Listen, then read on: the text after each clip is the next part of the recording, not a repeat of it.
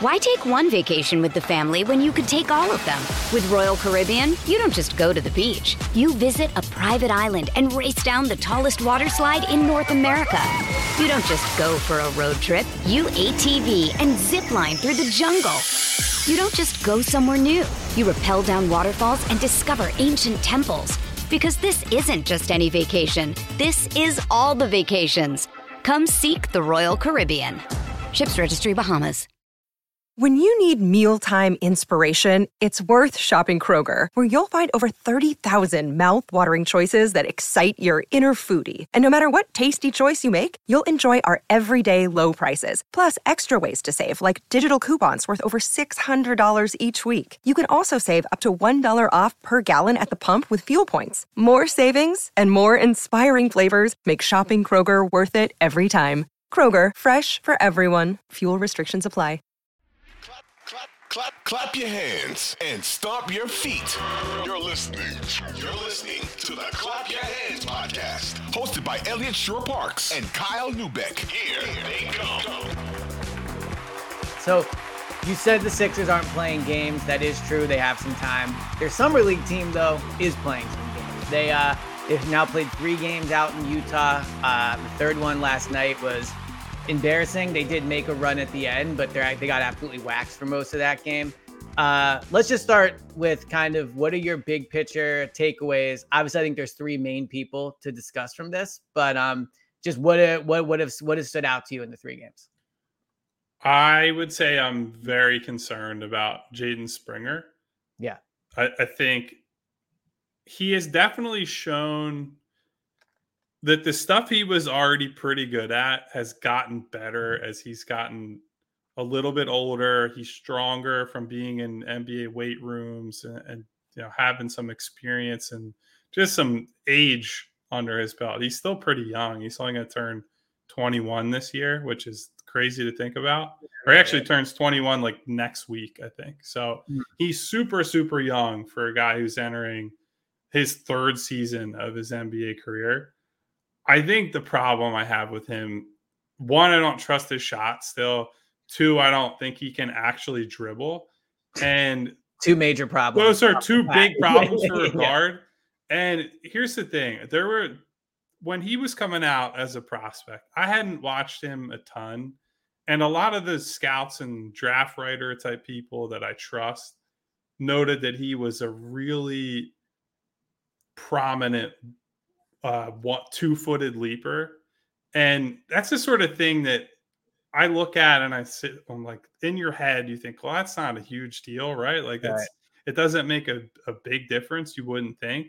And then you watch him play and there's so many possessions where Jaden looks like he has a step on somebody or he's able to beat his first guy. And because he can't explode off of 1 foot and just go up for a layup or a dunk attempt, he actually slows down and either allows his man to catch up to him or the shot blocker from the weak side rotates. And all of a sudden, whatever advantage he had created is gone. And so a lot of those layups at the rim are getting blocked, are getting altered in some way by the rotating shot blocker. And so if he's not able to get to the free throw line, which he's done a very good job at Summer League, guys have had a hard time trying to stop him from just kind of barreling through them, which I think is a big positive. His paths other than that to score have been fairly limited. And the bigger thing for the pro team is that he hasn't shot well. If he doesn't make threes, I just don't see how he stays on the floor. No team is going to worry about him as a shooter. They'll just sag off of him, and he's going to play bigger, stronger, faster guys at the NBA level compared to Summer League and the G League. And so I just don't know how he produces on offense consistently enough in order to, get anything out of the defensive side of the ball. Where I do think, look, he's shown flashes there. He's been good there. I do think that if you look at just how he's reading the game, he's been a step ahead on a lot of things, and he's a good man defender, and we can sing his praises there. But I think a guy in his 3rd year as a player in Summer League needs to be like a wow type guy. Yeah. Just needs to be absolutely blowing away the competition. Actually, better example of that, Jalen Williams, who plays for the Thunder, did not play. They have 2 Jalen Williams, by the way, but the Jalen Williams from Santa Clara, who they drafted last year, made first team all rookie. He doesn't even need to be playing in summer league and played the first 2 games for them just to get reps, which is, look, I credit him for that. Yeah.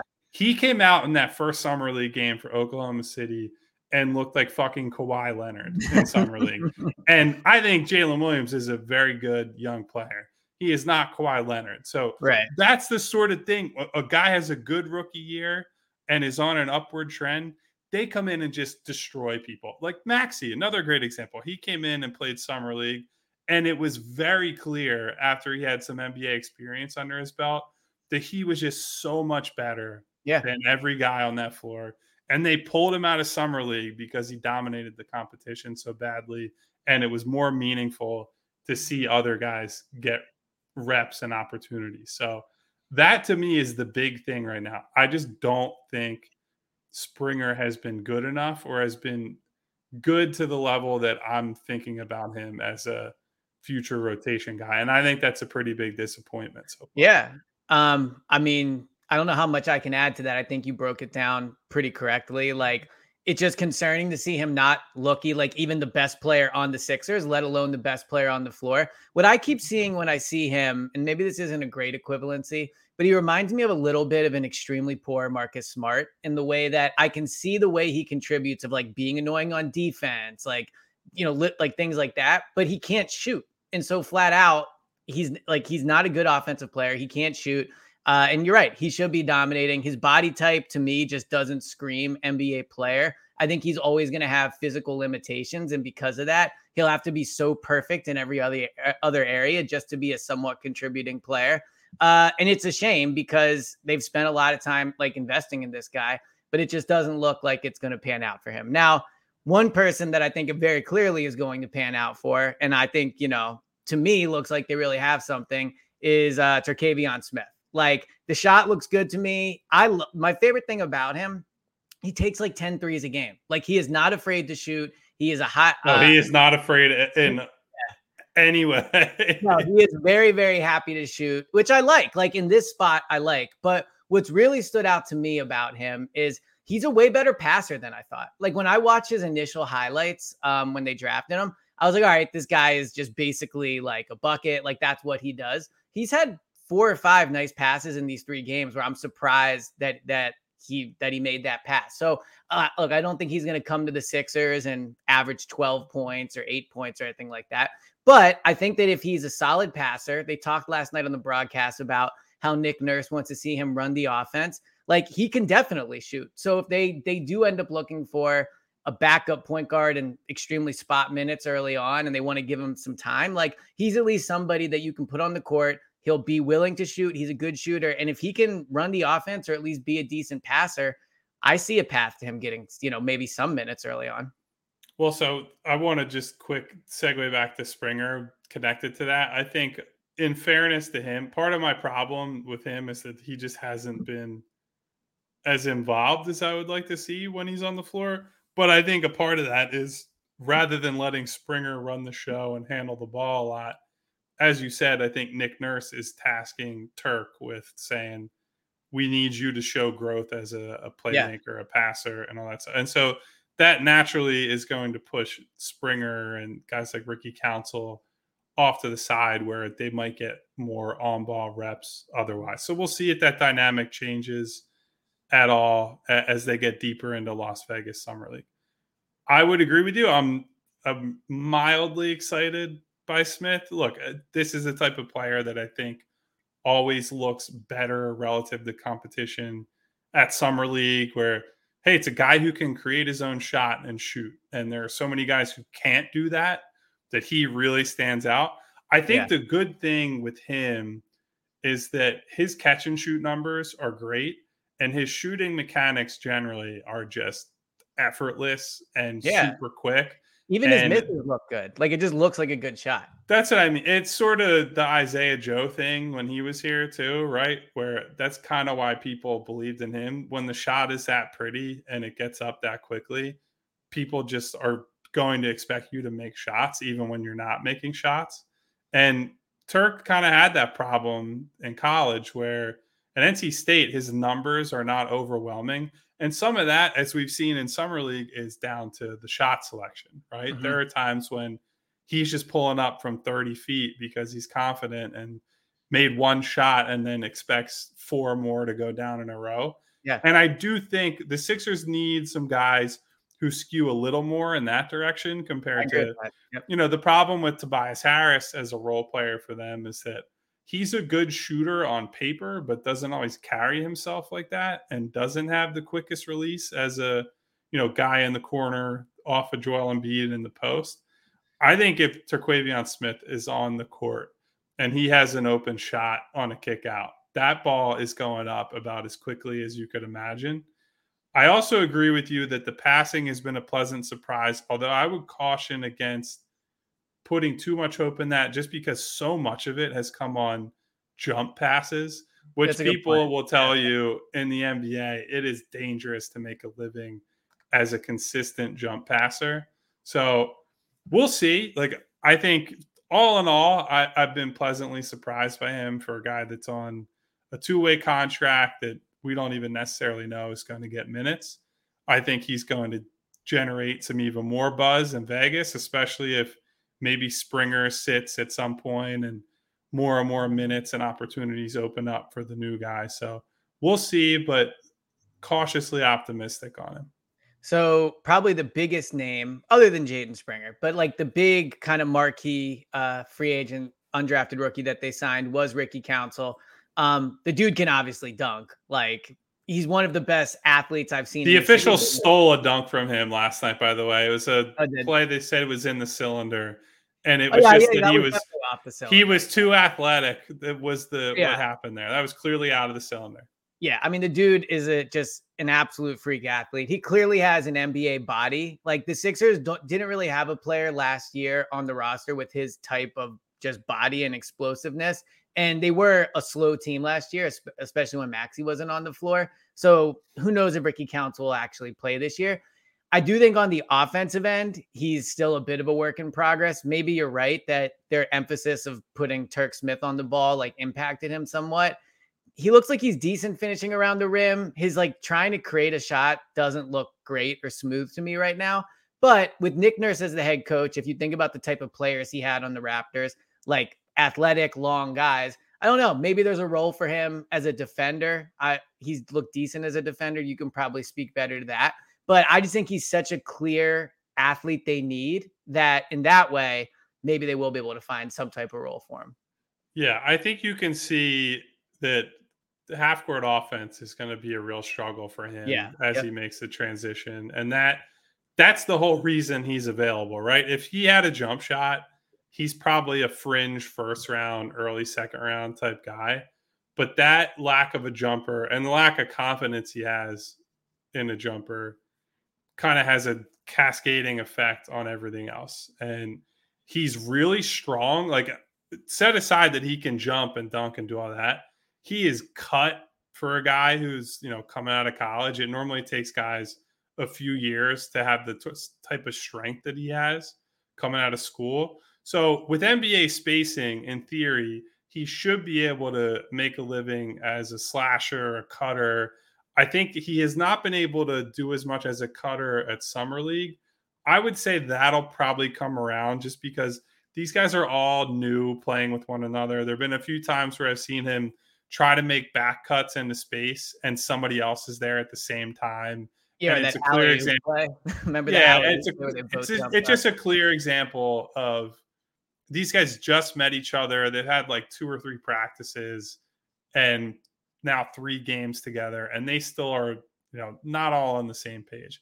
I think Ricky Council, in a situation where he goes through a whole training camp, knows his team, knows his teammates, knows all the plays they're running, I think he has an easier time trying to make a living as an off-ball guy and doing the stuff that he can do away from the play.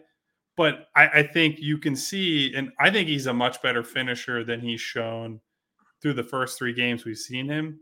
But if you can't shoot and teams are able to load up on you at the rim, there's only really so much you can do. You can't just, constantly dribble right through guys or just play bully ball at the NBA level, even for a guy who is strong and as athletic as he is.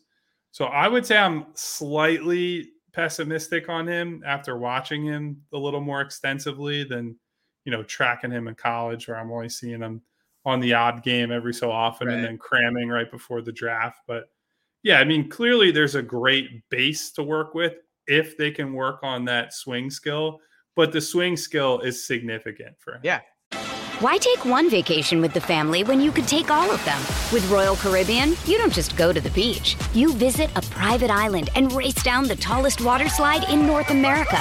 You don't just go for a road trip. You ATV and zip line through the jungle. You don't just go somewhere new. You rappel down waterfalls and discover ancient temples. Because this isn't just any vacation. This is all the vacations. Come seek the Royal Caribbean. Ships Registry, Bahamas. Yeah, and I think, again, especially on a roster like this is not a roster that has a lot of those type of guys. So I think that increases his chances of being able to potentially play early on, or at least, get called up a few times and maybe get in the game. Any other takeaways from Summer League before we wrap this up? Anyone else stand out to you?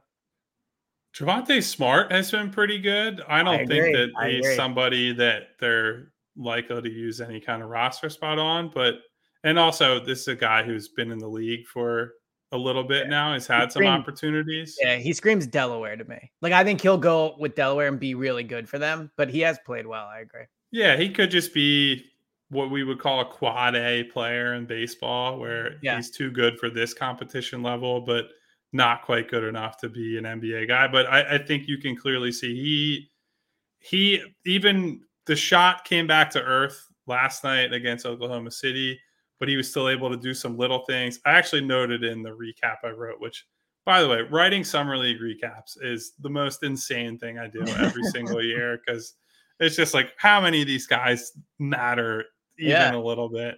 Well, but I will say people appreciate it. There was a play that I saw where I believe they were down 29 points in the first half, and Javonte Smart misses a shot. And it's one of those plays where you're getting blown out in Summer League. You could easily just check out and they run the other way and score. And what's the difference between 29 or 31 points? He actually sprinted back. He gets back, helps them get a stop. They get a fast break the other way, and Jaden Springer scores. Those type of plays don't mean like literally anything in the grand scheme of things for like the game purposes.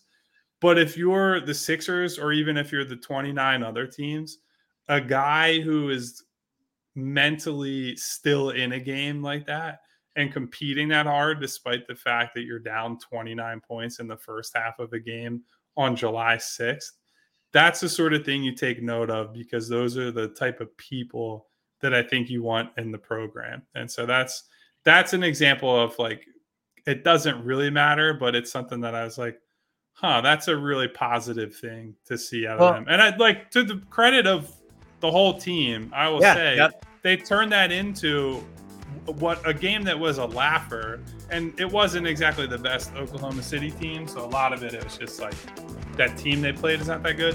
But credit to those guys for digging deep and saying, we don't want to lose in a blowout. And they turned one of the worst first halves in Summer League history into, a very interesting game.